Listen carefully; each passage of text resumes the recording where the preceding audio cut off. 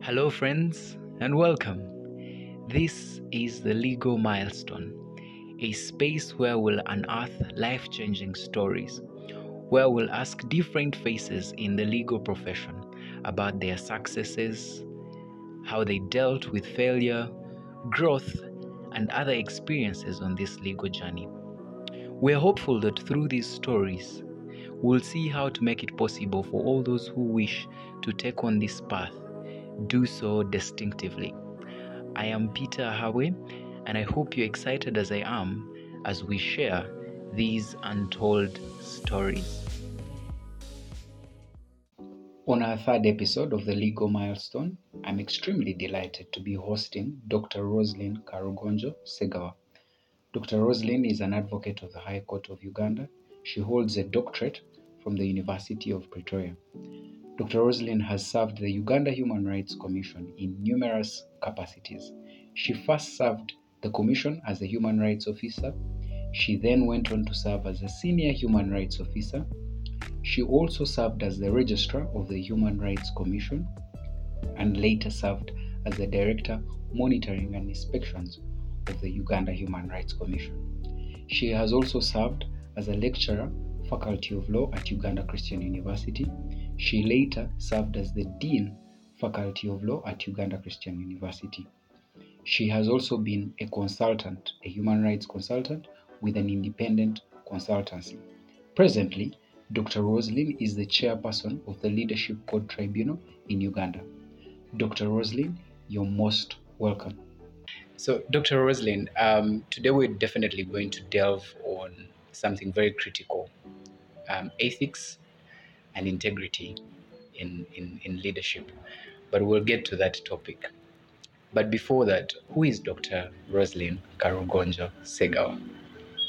Good question. My children would laugh at this, but I would describe myself as a child of God. When they hear child, they're like, but you're grown up, why are you saying child? But as you know, with God, we have no parents. There's no parents, there's no grandchildren. We are all children. So I'm a child of God. I'm a wife. I'm a mother, and I'm a professional. So I don't know that that's a good description, but that's how I describe myself. Interesting. You speak very profoundly, and you have actually started with God. Does God mean so much in your life? He definitely does. I don't think I'd be where I am without him. He's pretty much shaped my outlook on life, my career, my everything. So he's really central. I got saved when I was 16, and I never looked back. Actually, I mean, it's been many years. I made 29 years on 1st August. It's one of those things that I celebrate, that I've come this far with the Lord. I accepted Him as a teenager, and I've never looked back. He's pretty much shaped my way up to here.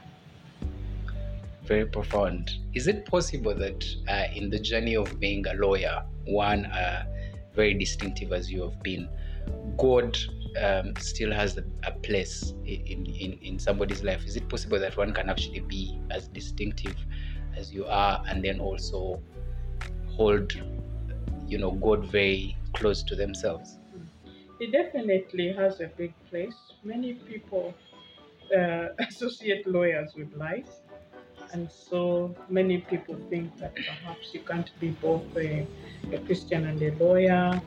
And it used to be a big question when we were starting out, like, how will you really practice? What are you going to do? And some people even run away from the profession, thinking that perhaps you can't be both a Christian and a lawyer.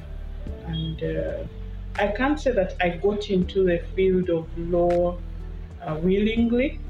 I was kind of pushed into it by my dad. My dad was a lawyer, and he said, you should also become a lawyer. My mom too is a lawyer. I'm privileged to have two moms.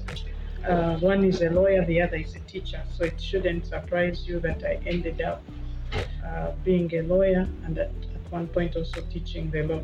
So they pretty much shaped my life. So as I was saying that many people turn away from law thinking, many Christians may fear the law thinking there's a contradiction. I don't see a contradiction because the law is about justice and God is a God of justice. And Jesus is our advocate. He's pleading for us in heaven. So I don't find a contradiction at all. I think that it was a ploy of the devil and the enemy to keep away people who can actually contribute to the law from the field. So they are intertwined. And they can pretty much work together. Wow.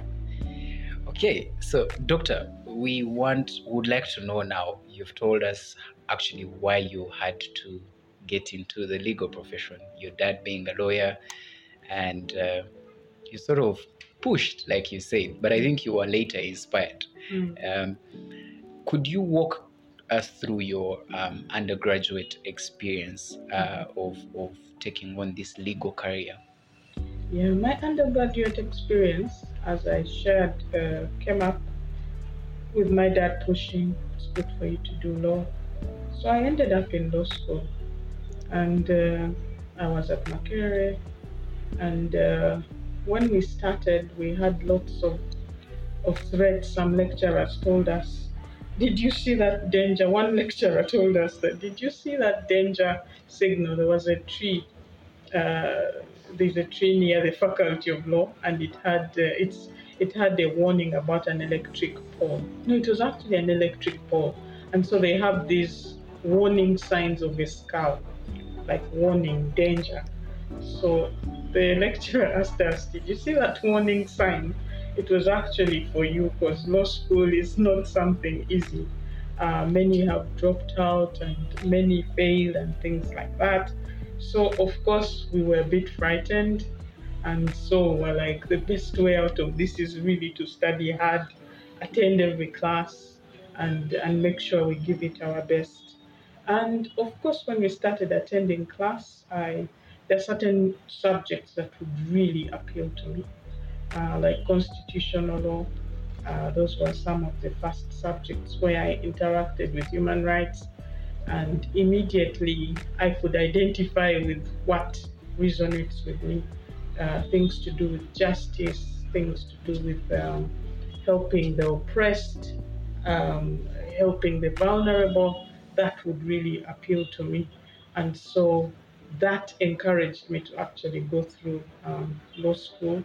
We had some also great lecturers who were eloquent, who were inspiring, like Dr. Joe Loka. Those were really lecturers to look up to. There was also Apollo Makubia. Um, uh, there were many. Of course, those are the ones that are going off because they were teaching some of my favorite subjects. But we had a good lineup. Interesting. So, did you have any particular, like you said, constitutional law?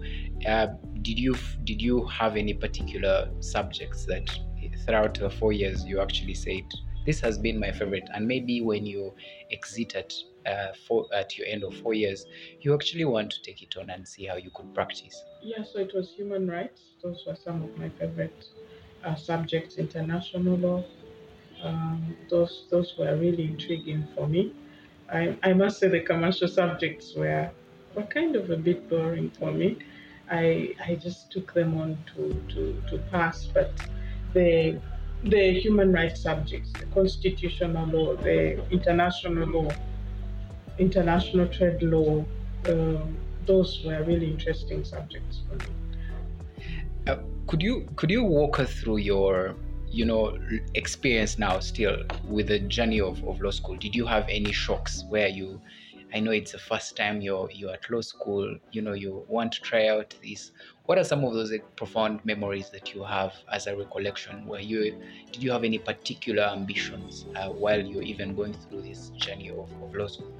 Of course, my ambition was to go through without failing, because we had been warned there is a danger signal. So I was really hoping to excel. I gave it my best. Um, my aspiration was to come out without a supplementary or anything like that. It was supplementary our time, or without having to redo any subject. Or the other was to survive in class. We had Professor Joko, who, if you had not read cases, would actually kick you out of his class. And for us, that was one of the most humiliating things. So you would really go to the library to make sure that you don't get kicked out of class because you didn't read the case. And he would come row by row. Oh, these are the brief facts. Tell us the issues. Tell us what was the key, decision, and what was The principle. what were the principles. And it was for us, it was very frightful to go through that. You kept hoping that by the time they get to you, you've actually read the case that they're talking about. I met Professor Juko recently, and I asked him, do you still kick people out of class for not reading cases? And he said, these students are different. If you kick them out, they'll just walk out happily and watch series or do whatever. They are not even bothered. For us, it was the most humiliating thing to come to class and then be kicked out because you hadn't read. So some of the aspirations were not big. It was more like, can I survive this? I shouldn't get humiliated. What will my dad think? He was a lawyer, and he would really be heartbroken. So at that time, all you're thinking is, I'll be honest, part of it was just, let me get good grades, make my dad happy. He's happy, I'm happy. If he's happy, then I can get to ask him for whatever I want. So it was that kind of childish thing. But I'm glad that I studied and worked, because definitely it led me to where I am. Interesting. So, Doctor, could you walk us through maybe challenges? Did you have an experience where when you look back and say, this is something that during my undergrad, and I ask this in terms of maybe social life, because a university is an experience of different things. You're there, you have a social life, you find that there's that part, and then you have this struggle with academics. Do you have that particular recollection of something that you hold so profound in your 4 years while at law school, both as a challenge or something that motivated you? In those 4 years, I actually think my undergrad was much better. I was hoping to talk about the challenges while at LDC. Oh, okay. And people get excited when I talk about challenges. At least my students used to get excited because they thought I had it really easy. But in my 4 years, as I said, no, it wasn't really 4 years. We were the last lot to do 3 years. So it was actually 3 years. I was very lucky. The lucky ones that had 3 years of law school. Oh, and what year was that? This is 99, from 96 to 99. Oh, okay. So it was it was 3 years.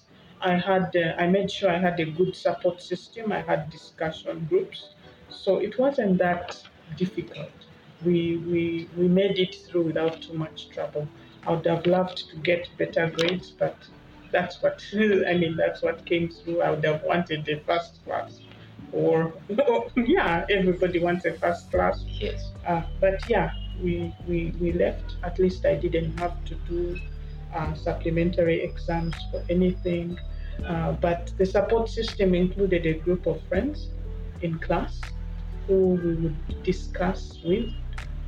In fact, if I had not had that support, perhaps I would not have passed. In my third year, unfortunately, my father, who had been my inspiration to study law actually passed away at the beginning of the academic year, and it was very very traumatic for me because that meant it was. I mean, I was studying to make him happy, and he's gone.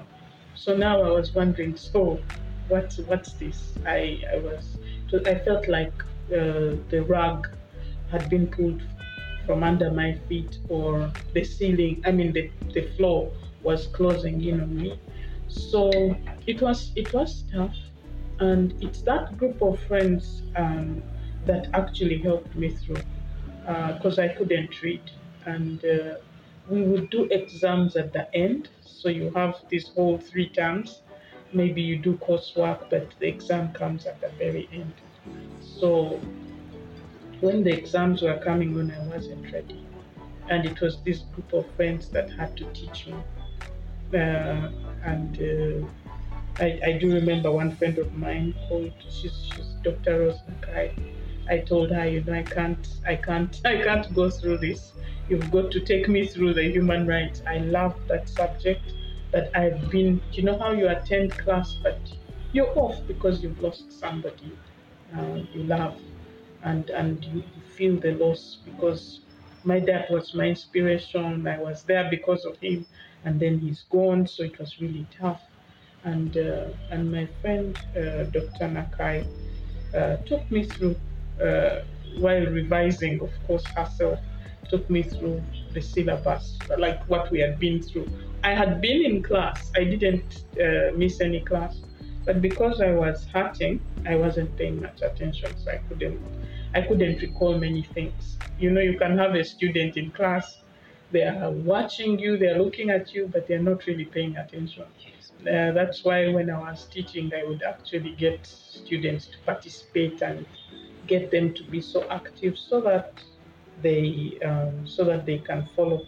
Anyhow, so I couldn't follow, so my friends had to support me and discuss things for me, and it's amazing. Of course, I also had to rely on God. When you're desperate, you pray even more. Yeah, because before I knew I could read, I knew I could study, but now I was stuck, and I could see as if the law degree is slipping away from me. So I prayed, I sought support, and amazingly, that was my best year. Those were my best grades. So yeah. Wow. Mm. Doctor, that's very powerful. I'm imagining in your closure of the 3 years, Mm. your dad unfortunately passes on, and I was just thinking of you here, like you said. I think so. You think that friends had a big impact Yeah, you on. have to choose your friends carefully. People who will support you, who are not just competing with you. I mean, competition is good, it's healthy and all, but friends who will be there for you, not to do the wrong thing, not to cheat for you in exams, but to help you study when you're stuck, to teach you these concepts, so that you can come out on top. And Doctor, I will just ask this about, because you said friends. Are you still in touch with some of these your friends? Definitely, definitely. Oh, How can you forget that friendship sticks okay. closer even than a brother or sister? It really, really sticks. Because when somebody sees you through such a hard time, you will always look on them with fond memories.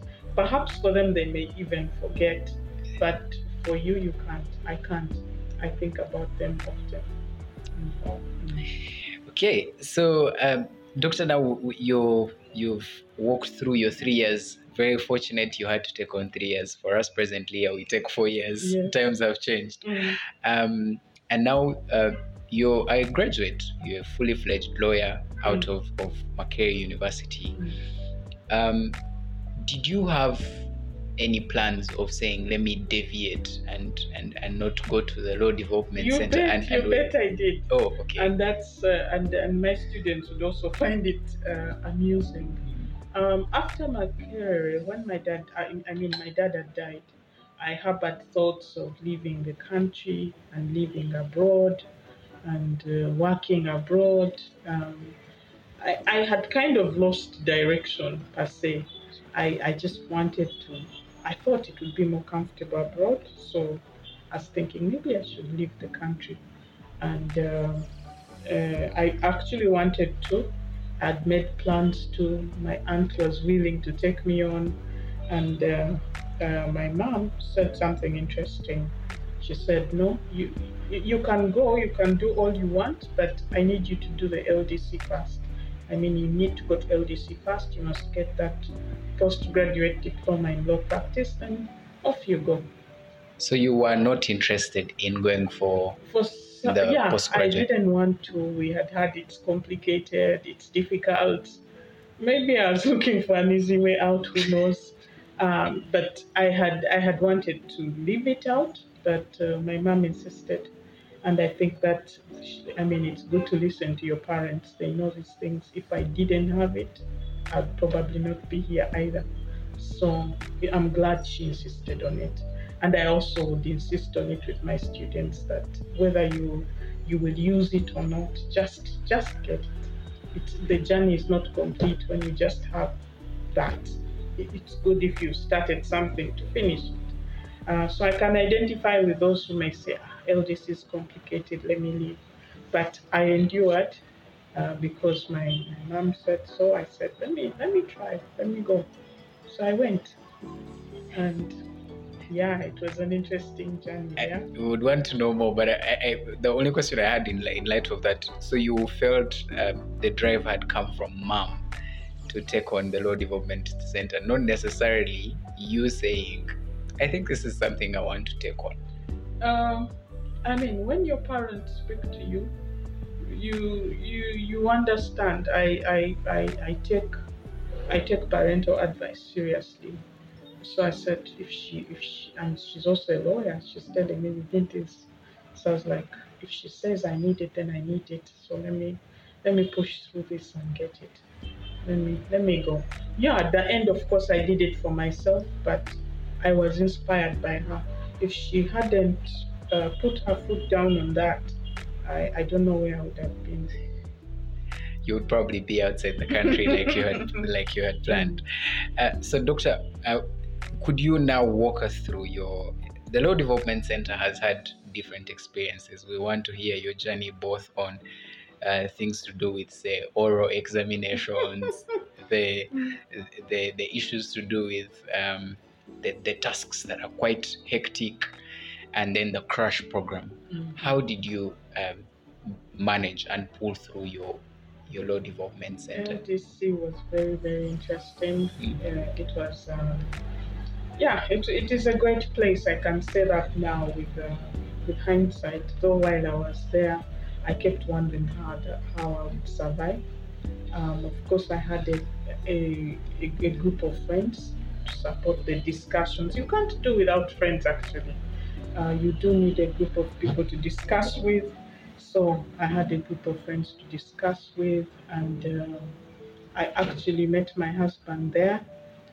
He had so it was a good place to go to. You never know. I would have. How do you know? Maybe I'd not have met him. For him, he had all his holidays like S4, S6. He would work with his uncle's law firm, so he had most of these precedents. Like if you needed a plane, you needed anything, he was a go-to guy, and I met him there. Okay.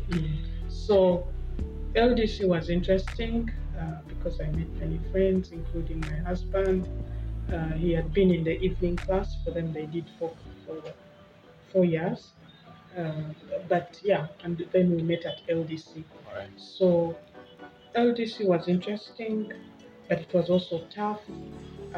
It was a bit different from Makerere because and perhaps a little worse because the lecturers also warned us that here you don't lose any person, you shouldn't become a matron to anybody because you're occupied the whole week.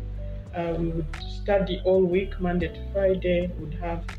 Friday would be for the moot court, Saturday would be for individual assessments, both morning and evening. So we would leave exhausted. The only day for resting and recouping was Sunday, and then you're back to the same hectic schedule. So it was really, really difficult. Um, and at the time, you had to pass first, I think the first term, you would do written exams, and the second term was orals, or it was the other way around. I can't now recall which, Yes. but there were orals and there were written exams. And and this is where my struggles came in with land law. I had trouble with land law. It had actually begun at the university.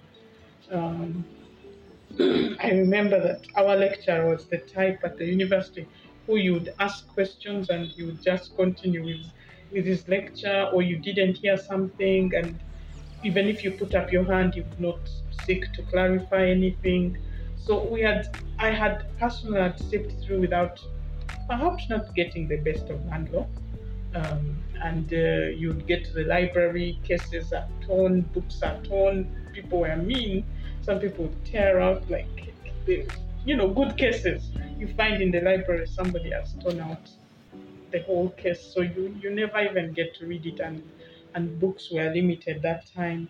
We would have a book bank, and you would literally fight to get the books. Anyway, back to LDC. Yes. Land law catches up with me. um, I was shocked.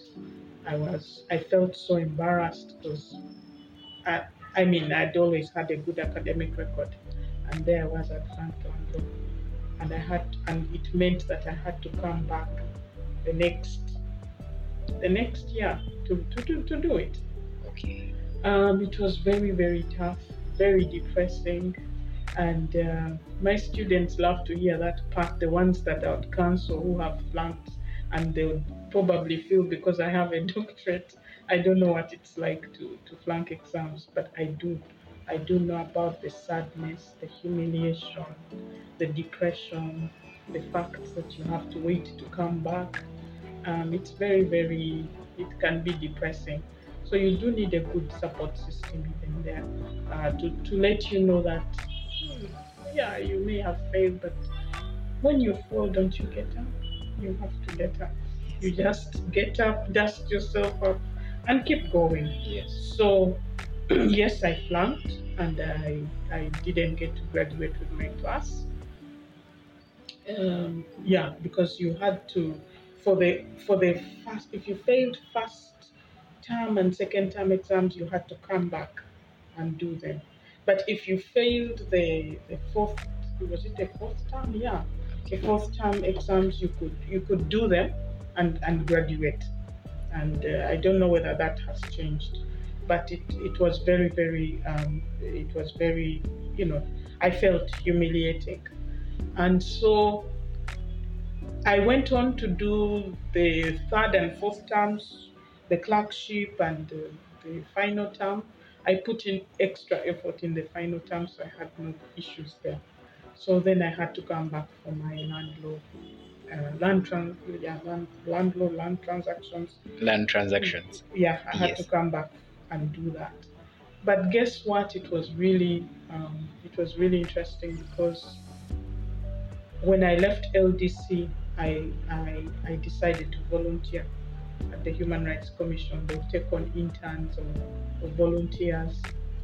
So I decided to volunteer, and I did volunteer. And as I was volunteering, I kept learning new things, and I had to actually go back and do this land law paper. I passed it. I graduated, and I moved on. So I did have challenges with LDC, but I overcame. So I saw on Twitter people lamenting. There were many students that had flunked, and some of them wanted to drop out, and some of them were so discouraged. I would like to encourage them to dust themselves up, go back and try again. Don't give up. So I hope that encourages them out there. It didn't limit me. So when I got the diploma in legal practice, I was taken on by the Uganda Human Rights Commission. You see, it helps to volunteer. I was actually going to ask if that was more or less a clerkship placement It during wasn't then. a clerkship placement. Mm. I had done my clerkship at the Legal Aid Project of the Law Development Center. Oh, Yeah. okay. So if with the Human Rights Commission, we had finished our studies at the Law Development Center. We finished in August. So in October, I had looked around trying to work with the law firm. But my passion, as I told you, was human rights. So I went there and I learned that there's opportunity to volunteer. Actually, it was Dr. Patricia Chano-Kiria. You must know Dr. Patricia. She's the deputy IGG designate. Yes. We were friends from way back, and it was Dr. Patricia who told me, I always do volunteer here whenever I have a holiday or anything or what. She had I found her volunteering, and she's like, you should try. You should try. So I did. I did the same. So I volunteered for about a year. Yeah, it was about a year, and then I was offered a position as a human rights officer. Um, I was very, very fortunate, and from then on, the sky was the limit because I worked as a human rights officer for about 2, 3 years, and then I went off to do my master's at the University of Pretoria, where I did the LLM in Human Rights and Democratization in Africa, which was really also another, a good milestone and a good experience because I felt that it was a good decision to apply. I applied for a scholarship and I was given a scholarship. So everything was covered: tuition, living expenses, flight tickets. It was great. It's only 30 students. They pick 30 from Africa, from Africans, mainly African students, and it's a privilege to be picked because it's very, very competitive. So in Pretoria, I was taught more about my favorite subject, Human rights. human rights, Yes. and it was really, really beautiful. I felt exposed. I met with a team of activists from other countries. It was really, really great exposure, and I saw the way the lecturers were teaching with practical, giving us practical experience, doing MOOCs, doing many, many exciting things, practicing advocacy. I was taught to do advocacy, like to present in 5 minutes, which has really been helpful because they told us when you're fighting for rights, when you're meeting leaders, they don't have time to listen to all that. So you've got to learn to make your point in 5 minutes. If somebody's interested, then they'll ask you for more time. So I learned quite a bit, and so I mean, it was a great. You won't believe it, but we're still in touch with all the students in that group.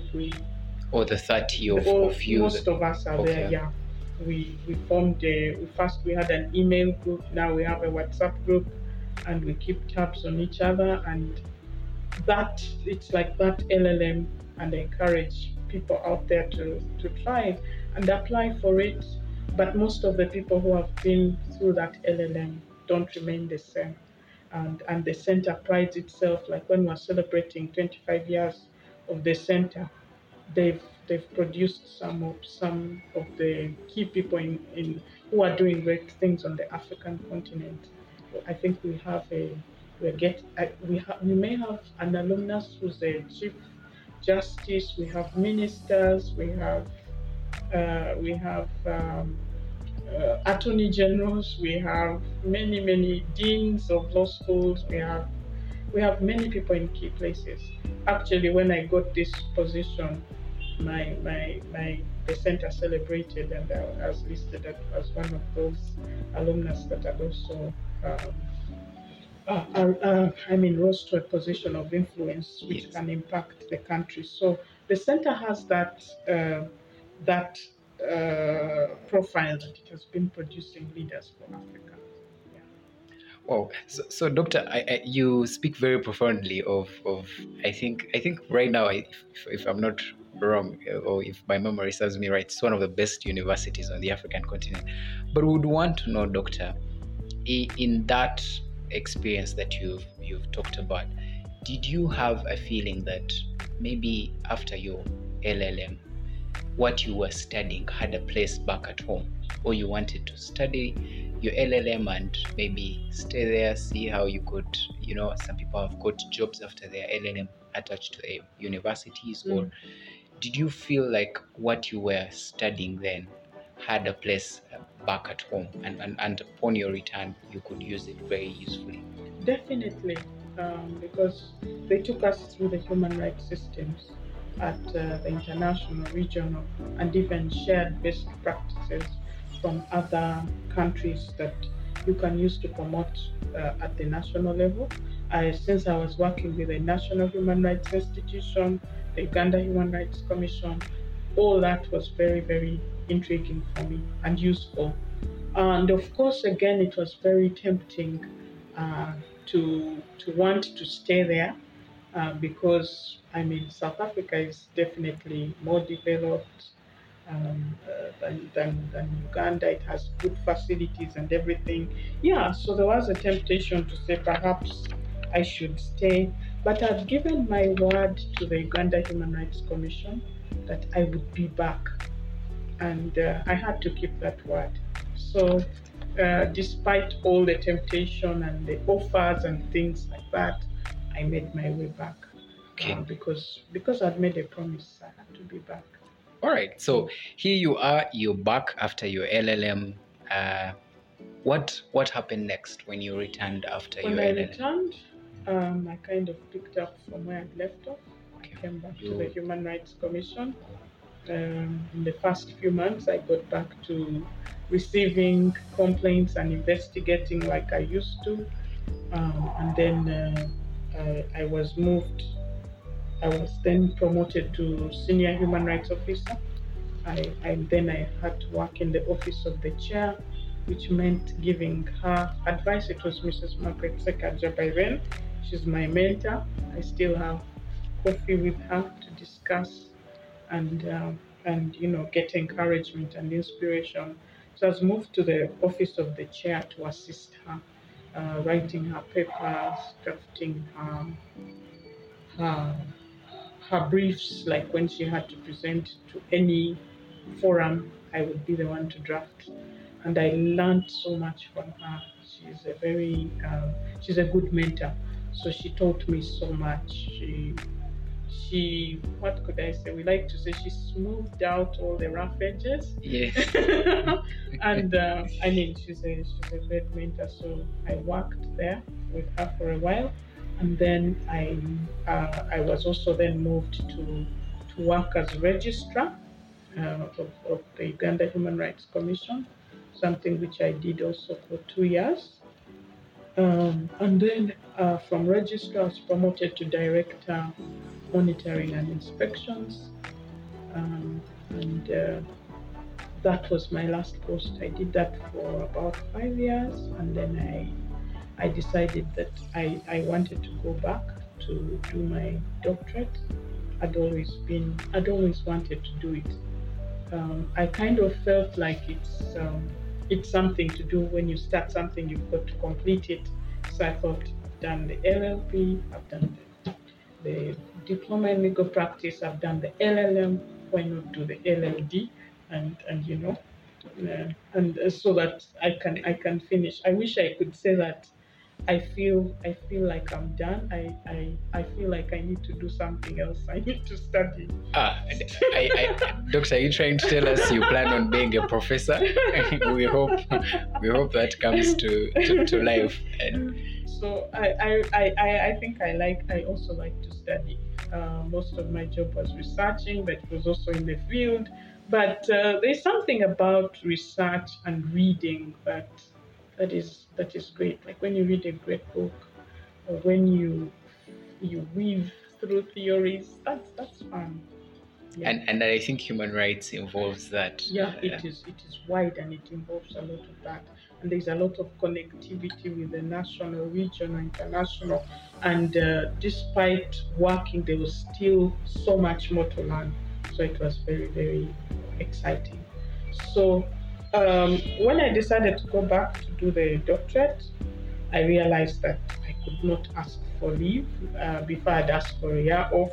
We used to have 5-year contracts, and the doctorate could take you between 2 to 4 years. So if your contract is 5 years, surely you can't ask leave for 4 years to finish your doctorate. True. So I did the noble thing and resigned. Yes, but I did tell them what I was going to do, and I said I would do consultancies as I pursued my doctorate, Okay. and that's what I did. So I went on to do the doctorate and the consultancies, but I started getting bored. I spoke to my mentor, and she said, it might be good for you to get into an academic world, to give off what you have as you teach. It will be very uh, enriching for you, because when you teach, the more you teach, the more you actually learn and the more you understand the subject better. So I said, why not? So I delved into academia. If you had asked me in my first year whether my journey of career would have gone that way, I would have said no, because I didn't see that. I didn't see that coming. So I decided, to apply, and so that I could teach. And you gave me a great opportunity, and which is where I actually met you, and Yes, actually met thousands of brilliant students, amazing students. Yes. And so, I started teaching. I enjoyed that. It also worked well for my doctorate, because you could bounce off ideas of students, and they challenge you, the questions they ask. Actually, teaching improved me, and I found that then I could write more on my thesis. And so, I taught as I was also doing my doctorate, and then eventually completed. So, as I was completing, um, Dr. Dr. Anthony Kakoza was leaving, and I then became the next dean. Doctor, you've mixed up a bit of. We wanted to hear more of the experience when you go back for your doctorate, and now the bit where you actually do the teaching. And that's why I wanted to particularly ask you, what were your experiences, and what does it take for one to actually take on a doctorate? We've been told, or you hear stories here and there, that after you've done your LLM, you've done your postgraduate, and you've done your LLB, that's fairly okay. You can, but here you're taking on a doctorate, and somebody might be wondering out there, what was your experience like, and what was that drive to actually say? You already told us that you liked the research, but then how was that experience of taking on a doctorate? It was quite an interesting journey, which I must say, had I, and that's not to discourage anyone, had I known what's involved, if I had the full complete picture, perhaps I would have taken it. I entered it with the naivety of an eager researcher. I didn't realize it would change my life completely, that I would spend more time reading and studying and questioning everything. And it's a lot of hard work. You've got to be mentally ready for it. And also, it develops you as a person, because you and your supervisor have to get along fine, really. I began off with a supervisor. I took 2 years with that supervisor, and I had to start all over again. So I lost 2 years, because I started in 2013 Feb, and 2015 by 2016 I had changed supervisors, and I had to start from scratch. So you've got, if you were to pick up your, to decide to do the doctorate, you've got to be very um, intentional about the supervisor you pick. You must pick a topic that's both um, interesting to both of you, because you literally walk this journey together. Okay. Um, that's interesting to both of you, and you end up also publishing with this person. You, I mean, you work together. So the lesson I learned there is that you must do a subject that's interesting to both you and your supervisor. With the first one, the subject was not as interesting, so I thought it was. We both thought it was, but at the end, we had to go separate ways, and I had to change, and that was a major setback. Because I'm imagining that with that happening, somebody would rather say, "Let me first take this off." Yes. It was tempting. I wondered, should I leave it? I have a friend who abandoned it. But I told her, when we start something, we should finish. I'm going to finish it. I'm not going to be discouraged by whatever has happened. I'm going to finish it. And there were some really motivational or inspirational administrators out there at the university. Okay. So, like, you came to get this, you've got to finish it. They were also very, very encouraging. But I was also determined. I was like, I can't have wasted 2 years of my life. I resigned from a job to do this, and now I can't stop here. So I'll definitely finish it. Yes. So the doctorate, you've also got to have a support system. There were times I really got tired. I mean, there were deadlines. You have to teach, you have to do consultancies, and uh, then you also have to do the research. So you have deadlines coming at you. The consultancy has a deadline. Your supervisor is also expecting a deadline. You're juggling things. You also have family to take care of. You have students to teach. So I think that it taught me how to multitask. Okay. And yeah, I don't know whether I've answered your question. Yes, I think you have. That was on the balance of the expectation of what you had in your doctorate, but also because you talked of about two other things that you were trying to do at the time you were taking on your doctorate, and that is, which we're coming to this, that is teaching and also your consultancy. So walk us through briefly about your teaching experience as you ventured onto, or you took on this path. How was your teaching of the law experience? Is it something you had particular interest in, or like, say, you said one of your mentors said you need to take on teaching and it could help you in elevating two things or one or two? So did you have a particular interest and I developed a bit of interest because I saw what our lecturers at the LLM did for us. They literally opened up the world for us, and I thought it would be good to do that for someone. And it is something that I had thought of. Actually, it kept coming like, can I teach? But I always wondered, can I really teach? There was a time I didn't have as much patience. I think by the time I came through to teach, my character had developed, and I had a lot of. Also, I think I was better than before. I had a lot of patience, and I actually enjoyed it. So when I joined UCU, I started teaching. Of course, I started with second years. yes, And I thank God for the bold students. One student whispered, said, "You're talking to us like we are your equals. We actually don't know many of these things you're talking about. So if you could actually simplify these issues." It was very, very interesting. I said, "That's nice. So could you always give me feedback after a lesson? Like, how did it go? Am I communicating?" And yeah, they'll tell me, you've communicated today. And yeah, but in the beginning, they thought I was speaking in an abstract manner. But that's possible because I was also teaching jurisprudence. So it's an interesting subject. But yeah, I got that feedback, and I felt I began to explain more because somebody was always telling me after the lecture, how did I do? What was I communicating? And like, yeah, you were. So, and that helped. So you realize that as a teacher, it's a privilege. A lecturer, it's a privileged position.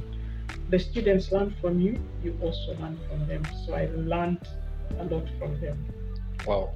So, Doctor, for somebody who now has an interest and you've inspired them to maybe one way or the other take on this journey of being a lecturer, and now we will come to your deanship position, what would you tell them if they have actually picked interest and in subjects that you had interest, say human rights? They've looked at how you are very devoted.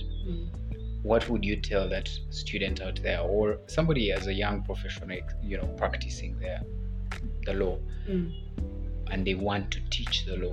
What is that one thing you would tell them? Yeah, to teach, of course, you must excel. No university allows you in if you're better, not good. Of course, the practical experience is also great. It helps. But if you really want to teach, it's an issue of attitude. You must have the heart for it. You must be eager to share knowledge. You must have the patience. It's good to be patient because the students are eager. They are waiting to learn. And you can't, I wasn't using the teaching methods that I had in Makere. I was using more modern teaching methods.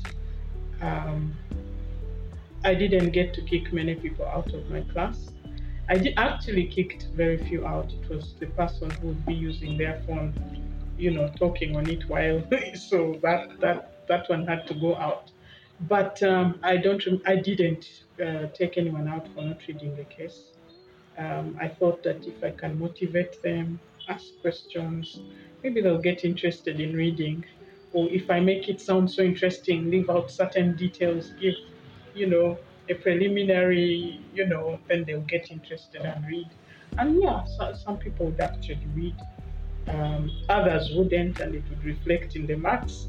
But yeah, I mean, I would encourage you to be flexible, to teach. To teach, you wouldn't use the same methods. Methods are evolving. Um, I mean, in my time, we didn't have WhatsApp, but the whole idea of you texting your lecturer was out of. You didn't think about it. Yes. But now you've got to be open. The student may even ask you questions On WhatsApp. Yes. As long as they're doing it during working hours, it should be fine. So yes. You've got to be flexible and know that it's a different group of students. Yeah.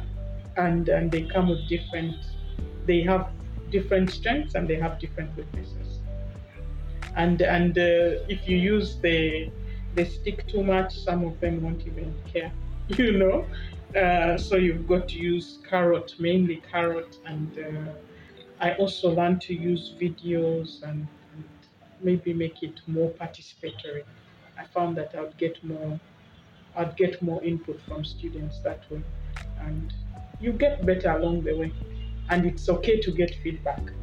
And you shouldn't get annoyed when students are asking questions, because most times when people ask questions, some people think, are they challenging some people? If you don't like answering questions, or if you feel like they're challenging your intelligence, then that's not the field for you. But I find that students are genuine. When they're asking questions, they're not asking because they think you don't know. They are seeking because they genuinely want information. Yes. And so it's a safe place to be. It's not like somebody's trying to catch you somewhere. There's no need to be defensive when you're teaching. It's good to allow questions. And you also learn more from it. And it's okay if you don't know to say, I don't know. I'll do some research on that. Or I hadn't thought about it that way, but I'll get back to you on that. So that's how I'd encourage lecturers. Oh, thank you. So there are two things now we'll get into, and then your doctorate. You talked about your deanship position. We would like to know, how was your experience? Slightly, I think now you attained your doctorate, because you said Dr. Anthony had been leaving and you had to get in as the dean. How was your experience serving as the head of an entire law faculty of Uganda Christian University? I felt privileged. I didn't come in expecting to be dean, really. I came in, as I said, to give out knowledge and get inspiration as I do my doctorate. And so it was a very, I mean, if you had asked me, I'd have said, I don't think so. But yeah, I ended up as dean. It's administrative, a lot of administration, handling students' complaints, handling parents' complaints, attending Senate meetings, making sure, supervising the other lecturers. It was a bit of a challenge. Um, it's not. It's if you find most academics, they don't even want to be deans because it's a lot of work. Okay. It takes a lot. It takes a lot from you. So that's why I chose that even if I was dean, I would continue teaching because teaching is exciting. The administrative work is okay, but there's nothing exciting about that. The teaching, yes, and Really? making sure that when you teach and you see, because there are people I taught from second year, and I saw what they were like in fourth year. It's like watching a plant grow. What the person was in second year is not what they were in fourth year. Yes. And you see that you've made input in this person, and they are getting close to their dreams. You've mentored them, and they're coming to be like you. It's like you've reproduced yourself, and that is rewarding. Of course, administratively, it was also good that I would get to help the students, but I enjoyed, everybody has a passion. I enjoyed interacting with the students, not necessarily only those that are having problems or resolving administrative issues, but in class to see them grow and become what they should be. That is amazing for me, and it's always exciting for me because you see somebody coming from childlike, and now you can see that this person is ready to take on advocates in the field, and you're like, wow. So we've actually achieved something with administration. It was not easy, but I also learned a lot from it. I learned what is wrong with the system and how we can improve it. I made some few innovations that I could, and unfortunately, before I could do so much, I left as dramatically as I had come in, because a tenure is 2 years. I spent 1.5 years, and then I got this opportunity, and then I had to leave. All right, doctor, and that's where we now get. But I think you've made very fundamental statements for anybody who hopes to be a dean. They have to be ready to deal with everything, both to the excitement, to the administration. And now we want to inquire. Yes, you're now the chairperson of the Leadership Code Tribunal. How did it feel? Well, you were still serving as the dean, but now you had been appointed by the head of state to lead such a very dignified body as its head, as the chairperson. Yes. How did you feel at that, to be called to now be the chairperson of the Leadership Code Tribunal? I was humbled. I felt privileged. I was excited, but at the same time, I was like, I hope and pray that I'll give it my best. It's new. I have to give it my best. I could see it as a new challenge, but an exciting one. And I felt really, really, really humbled. And I hoped that it would also provide inspiration to my students, because I'd always told them to be flexible and to be eager to learn. Yeah, you may be interested in commercial law or human rights law, but to be open, because there are new areas of the law that you may not even have studied about. You've got to keep learning. Yes. So it is a great opportunity, and I don't take it for granted. I'm humbled. I'm grateful um, to His Excellency. I'm grateful to the Judicial Service Commission. Um, I mean, I'm really, really, really, I'm grateful that they could put on my shoulders such a heavy burden as being the first chair of the Leadership Code Tribunal, and I intend to do it well. Interesting. And I was going to ask you about that. But now, somebody out there listening, and they might not know, what is the Leadership Code Tribunal? Good question. The Leadership Code Tribunal is a tribunal that that hears cases of breaches of the Leadership Code of Conduct. And the cases have related to conflict of interest, abuse of office. Um, Basically, it would fall into that category of anti-corruption. I wanted to refer you to the Leadership Code Act. So if you could give me a minute to find my act. It's been a while.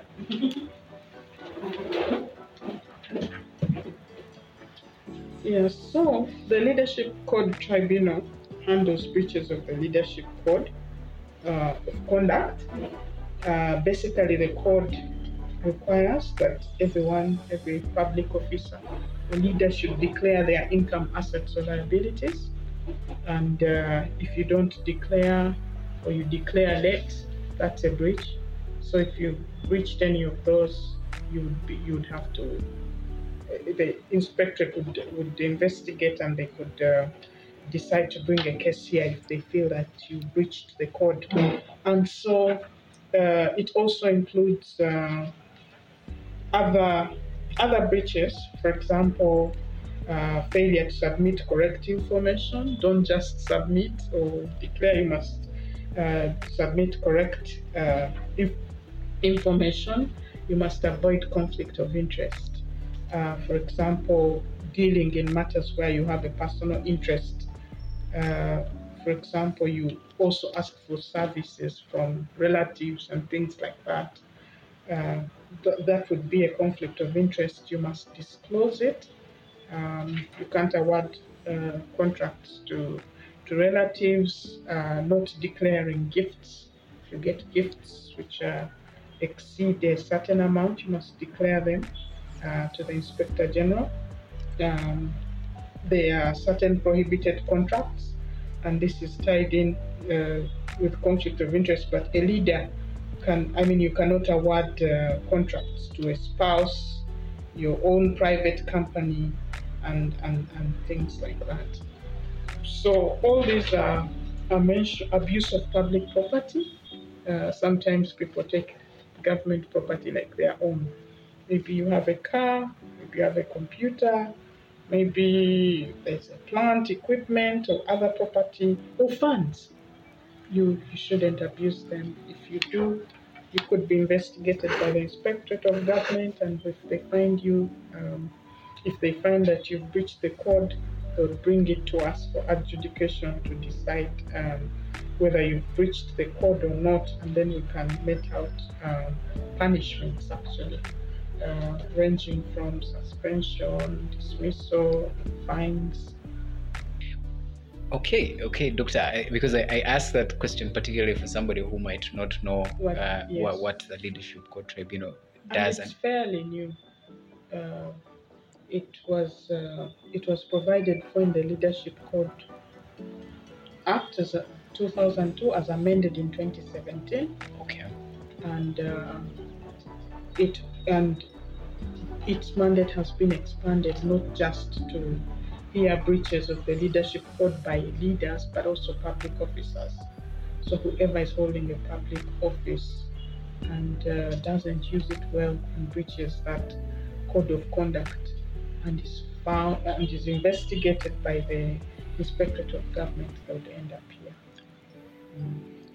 You're handling very big tasks. So in your short term of office, Doctor, what have been some of your experiences as a like you said, it's fairly new. What have been some of your experiences at the helm of such a very important body? I came in with the expectation that I'll be hearing cases almost immediately, but that couldn't happen. There've been a bit of challenges. The Inspectorate of Government was not fully constituted, so we could not expect to hear cases that fast. Then there were issues with the law itself. As much as it provided for breaches, it didn't provide the corresponding sanctions.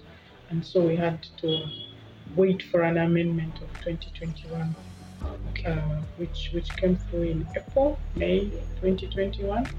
And so it didn't, we haven't yet actually had a case yet. But we've used the time for preparation. Section 19S requires us to have rules of procedure. We spent time developing those and consulting. They've been put in the Gazette, so those are ready to use. As we speak, the inspectorate has been appointed, has been vetted. Hopefully, they should be sworn in soon. And once they are sworn in, then we'll be ready to receive the cases. Okay. Of course, we are worried, not worried, but we are preparing because we anticipate that there might be many cases um, to use alternative dispute resolution mechanisms, to use electronic, e-justice and those kinds of things, such that we don't have a backlog. So the first year of our existence has mainly been to prepare for adjudication, working on the regulatory and policy framework for us to be able to handle those cases. And when you're starting, like we're an inaugural tribunal, we've had to lay the foundation ourselves. It would be easier for the next tribunal that's appointed if you find like you already have the rules, you find that there's already ground prepared for you. So for us, we've had to lay the ground, and we're ready. We're ready. Okay, doctor. And doctor, we have I just you talked about the tribunal, and it picked up on me. How many members constitute the tribunal? We have 5 members. Okay. We have a deputy chair. Okay. Who's Honorable Smantinji. We have 3 members: Miss Jane Okelowange, Mr. Didas Mufasha Bakunzi, and Miss Joyce Nalunga Bilimis. Those are the 5 members of the tribunal.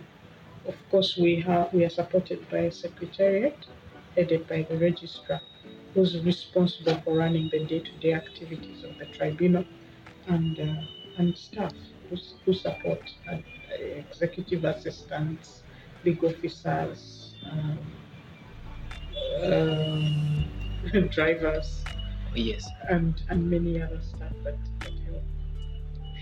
Okay, doctor, you said you came in with so much expectation, and maybe I'll ask you, maybe by the end of your tenure, where do you hope to see the tribunal, or how do you plan on leaving it? Where do you see it in about before you exit as its first chairperson? Before I exit, I see it being firmly established as a strong anti-corruption agency, which will work in a complementary manner, obviously, to the other corruption agencies before us.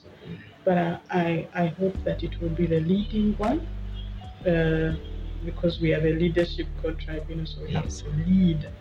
So I hope that it will be leading, and that it will be on secure ground, independent, working without case backlog, learning from all the lessons that our predecessors have gone through, and making the most of the situation and the information that we've received from others on how to avoid the same pitfalls. would like to dispense justice in a fast and timely manner.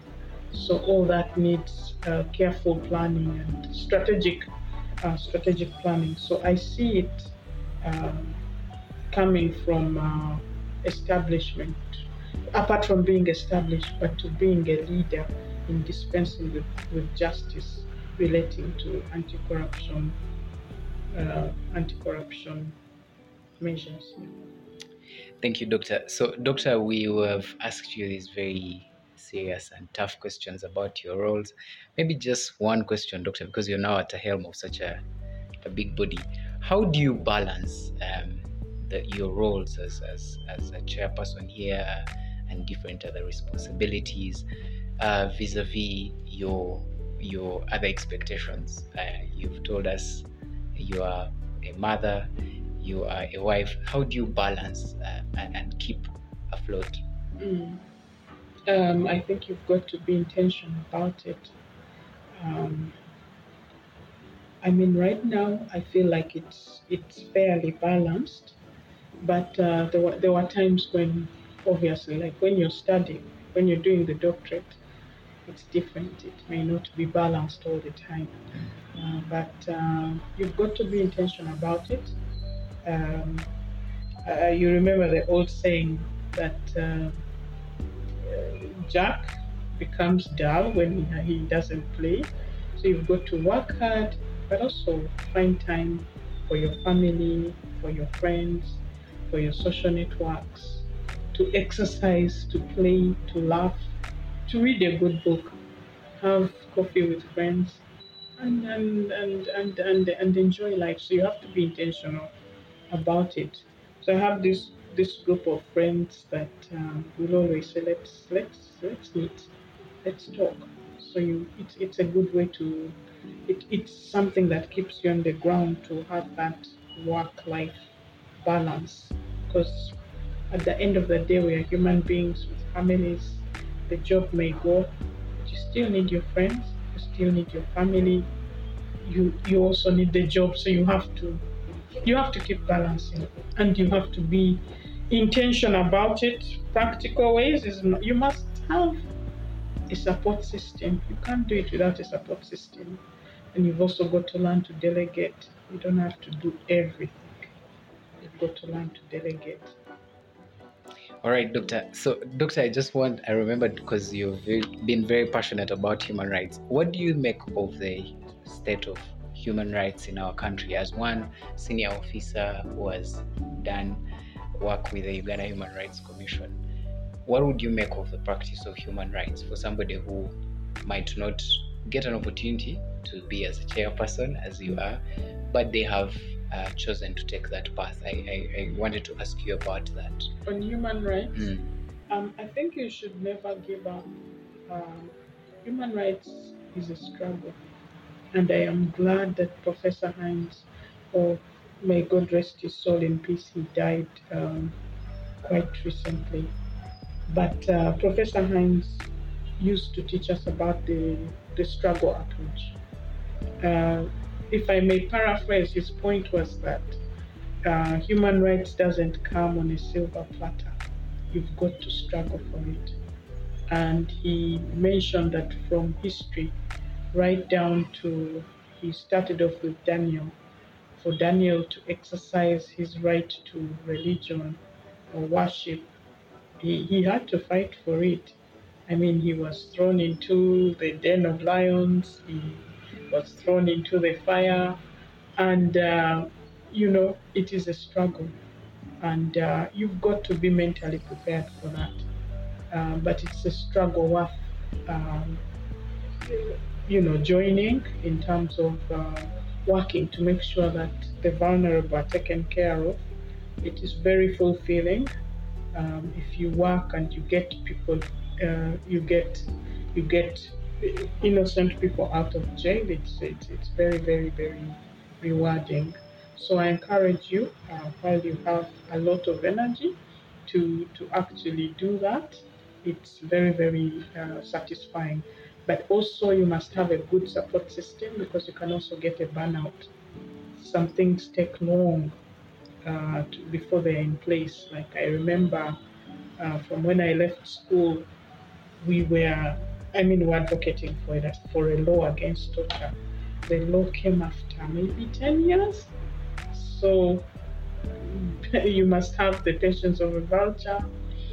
Be patient and not give up, and don't expect it on a silver platter. There will be struggle. All right. So, Doctor, what's your last message for? I have these three categories of people: the students of law that you have taught, those that you have been privileged to be in class with, the lawyers out there, practicing lawyers, and maybe young lawyers just from LDC, the Law Development Center, that are trying to find their way into this legal profession. Yes. To the students, if you got into law school, you must come out of there with a degree. That is something I used to tell my students. Don't give up. It doesn't matter how long you take. For some people, the journey can be long, but that's no reason for you to give up. I want those who have spent years, maybe longer than their friends have left them, or they feel like they've been left behind. I want to especially speak to those ones that please don't give up. Wherever you are, don't give up. If you've started something, please finish it. It would be great for you to finish law school. I don't know what you will do with it, whether you intend to practice, whether you intend to branch off to another career. But if you've gotten into law school, finish it. It is always rewarding to complete a task. So please complete it despite all the obstacles. If you feel like giving up, get a set of friends, get a support system. For those who have left the Law Development Center, there is pressure to perhaps make money quickly or look like you've made it, drive the fanciest car, live in the best place. Yeah, those pressures are on, but don't let those pressures cause you to earn money in corrupt ways or to earn money in using illegal means. Be patient. You will eventually get there. Hard work is still key. Humility is very key. You've got to be humble, allowed to be mentored. Actually, when you leave LDC, you're not yet really ready. So allow a senior lawyer to mentor you, to teach you what they need to teach you. Don't be proud and say there's nothing for you to learn. You've already learned everything. Be humble and learn what you can. And as you learn and as you get experience and as you specialize and get expertise, the sky is the limit. The money will come chasing you, the opportunities will come chasing you. So be humble. What was the other category to the practicing? I think the practicing people. The practicing. Because you're now in a field where you're tracking leaders. To the practicing, remember that many people look at our profession as a noble profession, and it is a noble profession. And whatever you do has an impact on how people think about us. So do it well, do it excellently. The society and the community have high expectations of us, and they really get disappointed when we cheat them, when we lie to them, and when we don't do the right things. So be a role model. Many students are doing law and looking up to you. So you don't know what line of people will fall down when you fall. So please watch out for that.